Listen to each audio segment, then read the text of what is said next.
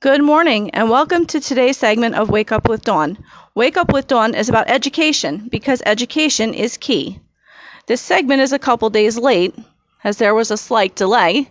So without further ado, and before we begin with today's highly controversial topic of conversation, I would like to mention that I am holding in my hands the Consolidated Webster Comprehensive Encyclopedic Dictionary circa 1958, aka a library of essential knowledge. Just perfect for these ominous coronavirus times, being essential and all. Besides, if you cannot learn from a dictionary, not to mention an encyclopedic dictionary, what can you learn from? Also, might I mention, this is a very thick book. So before we get started, I would like to kick this off with a word of the day.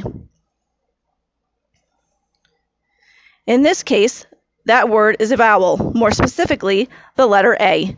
It is pronounced in both long and short form. In its long form, it is known as the capital A as in Aaron. No, seriously though, A as in Aaron. In its short form, it is known as a lowercase A as in apple. And let us ask Adam, who doesn't like apples? Now with that out of the way, we get to our controversial topic of the day. Pro-life versus pro-choice. You decide. Abortion is an uncomfortable topic for many people who have turned to this procedure as a short-term solution to a long-term problem. Many are divided when it comes to abortion. It bolsters both religious and ethical fundamentals as well as emotional overtones. It calls into question the very sanctity of life. According to his 10 commandments, as is outlined in Exodus 20:3-17, commandment number 6, thou shalt not kill. So saith the Lord in the first set of tablets etched in stone by the finger of God himself, according to Exodus 32:18. Those first tablets were subsequently smashed by Moses when he became enraged at the sight of the children of Israel worshiping a golden calf, Exodus 32:19, and later tablets chiseled out by Moses, rewritten by God, Exodus 34:1. I myself am pro-choice. Why? Because I believe that all women should be afforded the right to choose. There are some who argue women do have that right before they decide to have sex, whether protected or unprotected, consensual or non-consensual. That is bullshit and simply absurd. Birth control, regardless of method, is not infallible. There are many women who are living proof on both ends of the spectrum.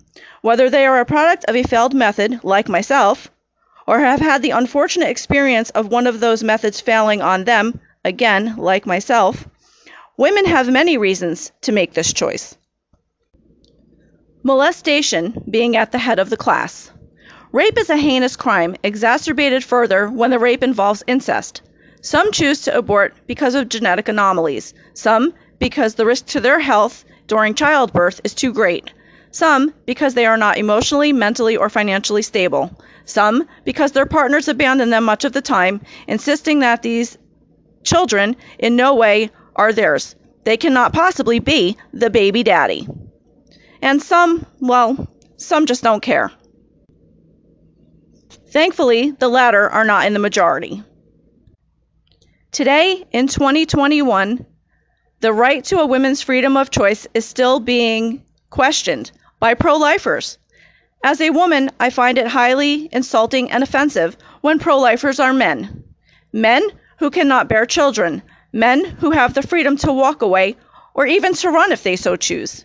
Men who do not have to experience all the hormonal ups and downs that we women endure. Men who do not feel like failures if a child aborts on its own. Men who get us pregnant and deny our children, citing, well, we were only together once. Let me assure you, gentlemen, and I use that term loosely, all it takes is once. Luckily, if there is any doubt, you can always have a paternity test.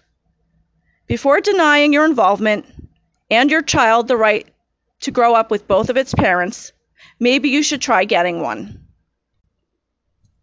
The Maury Show will even do one for you for free. All you have to do is ask. Maury loves having guests on his show. I watch him all the time. And I especially love it when he says, "You are the father." And the mother? Well, of course, she's been telling you this all along. Now let's get to the politics. Some of our administration is deeply opposed to abortion, and then you have the left-wing nutjobs advocating for infanticide. No birth child should be aborted, and technically, once the child is fully developed, delivered, here in this world, living, breathing, and healthy, the term abortion really no longer applies. That is truly the definition of murder, not simply the act of abortion. Congress is moving to pass legislation to undermine and unravel Roe v. Wade. It is terribly sad and disgraceful that in this day and age, a woman's right to choose what she feels is best for herself and her child is still under attack. We, as a society, have come a long way since the days when America's financially less fortunate women were left to their own devices. They had only one of two choices. One, to seek illegal treatment from some quack at the risk of severe complications, possibly resulting in death. Have you ever seen Dirty Dancing? And two, the old self-service method of using a coat hanger in a dark alleyway somewhere, also risking severe complications, possibly resulting in death. So I pose this question to all pro-lifers. Why is a mother's life less valuable than that of an unborn fetus? Or, as you so aptly insist, a baby? If life begins at conception, that life should be self-sustaining at conception, but it is not. Many of you scream murder when discussing abortion, but in revisiting past prejudices, aren't you in fact condoning murder? Do mothers not have a right to their own lives? I mean, seriously, folks, a fetus is not here in this world, living, breathing, taking care of itself, and possibly others. So what is your issue? Do you have a point? Who are you to decide what is right for someone else? It may come as news to some of you, but the Supreme Court did not invent legal abortion. When Roe v. Wade was passed down in 1973, abortion had already been an acceptable part of American history. Whether the procedure was done legally or illegally isn't really relevant. Abortions were permitted upon the nation's founding and did not obtain illegal status until roughly around the mid-1800s. During the 1960s, reform regarding strict anti-abortion laws began throughout the country. At the time the Supreme Court made abortion legal nationwide, 17 states had already been conducting legal abortions. It has been estimated that 32% of American women who did not want any more children were likely to have had at least one unplanned pregnancy. 62% of American women who wanted to bear children at some point in their lives were also highly likely to have experienced at least one unplanned or unwanted pregnancy. Unwanted pregnancy can affect anyone in any class in life, but for those not in such a great position financially, an accidental or unwanted pregnancy can have a catastrophic effect. Some of you argue the point of adoption. I have to ask you this. Would you personally carry a child within your body, within your womb, for 9 months, to deliver that child and then give it away? I myself could not, would not, and did not. The question is, does that make me a murderer? Some would argue yes. I have to adamantly disagree. You see, the argument for many is that God says, "Thou shalt not kill," as was previously stated. If we are made in God's image, and God knows what we are going to do before we do it, then God in fact condones abortion. He cannot possibly view it as murder. Women suffer miscarriages throughout all stages of pregnancies. So when that life fails to thrive, who is responsible for that death? Would that not be God? Would you consider that murder? I read an article recently about a so-called miracle baby. A couple had tried desperately to have a child, but due to a genetic issue, 10 of their pregnancies failed. Finally, through artificial means, they birthed a beautiful little boy who was diagnosed with cancer and passed away. Why, they asked, did their miracle child die? It's called natural selection. Genetically speaking, had their other 10 children miraculously survived the birthing process, they may have been severely ill or severely deformed, and ultimately might have all met the same fate, or worse. Now just imagine yourself birthing 11 children to watch each and every one die before the age of 6. How do you cope with that? God obviously did not want that family to have healthy, viable children, if you are in keeping with some of your trains of thought. Illegal abortions were once commonplace. The number of illegal abortions between the 50s and 60s ranged from between 200,000 and 1.2 million annually.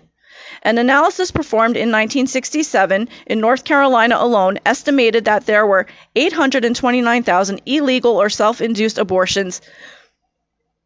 That was just 1 year prior to my birth. A stark realization regarding the prevalence of illegal abortions was the death toll. In 1930, abortion was documented as the official cause of death for nearly 3,000 women. Although the death toll declined to just above 1,600 by 1940 and just over 300 by 1950, it was most likely due to the introduction of infection-fighting antibiotics during the 1940s that ultimately minimized the death toll from illegal abortion. By the mid-60s, death from abortion had fallen to just under 200. However, illegal procedures still accounted for 17% of all the deaths pertaining to pregnancy and childbirth that year. This is based upon the numbers that were officially reported. In all probability, the numbers were severely underestimated. Poor women were disproportionately affected. Data collected found that in New York City during the 60s, that nearly 8% had attempted to terminate pregnancy illegally.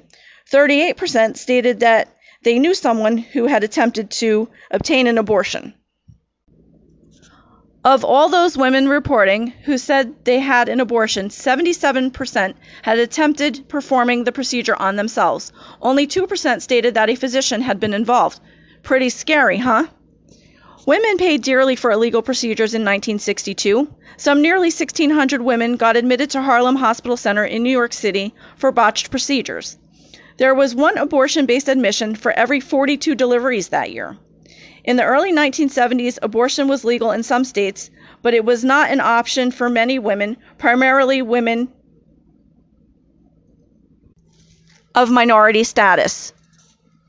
It is estimated in 1972, 130,000 women either obtained a legal abortion or inflicted themselves with self-induced procedures. 39 died. And what is sincerely disturbing is that from 1972 to 1974, the mortality rate from illegal abortion was 12 times more prevalent for minority women than their Caucasian counterparts. Making abortion legal saved countless women's lives.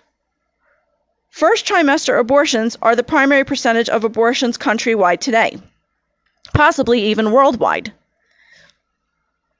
Backpedaling to the days of barbaric atrocities is not a win for humanity. It is not a win for women. It is not a win for unplanned, unwanted children. It is not a win for anyone, period. You cannot achieve justice by promoting and supporting injustice.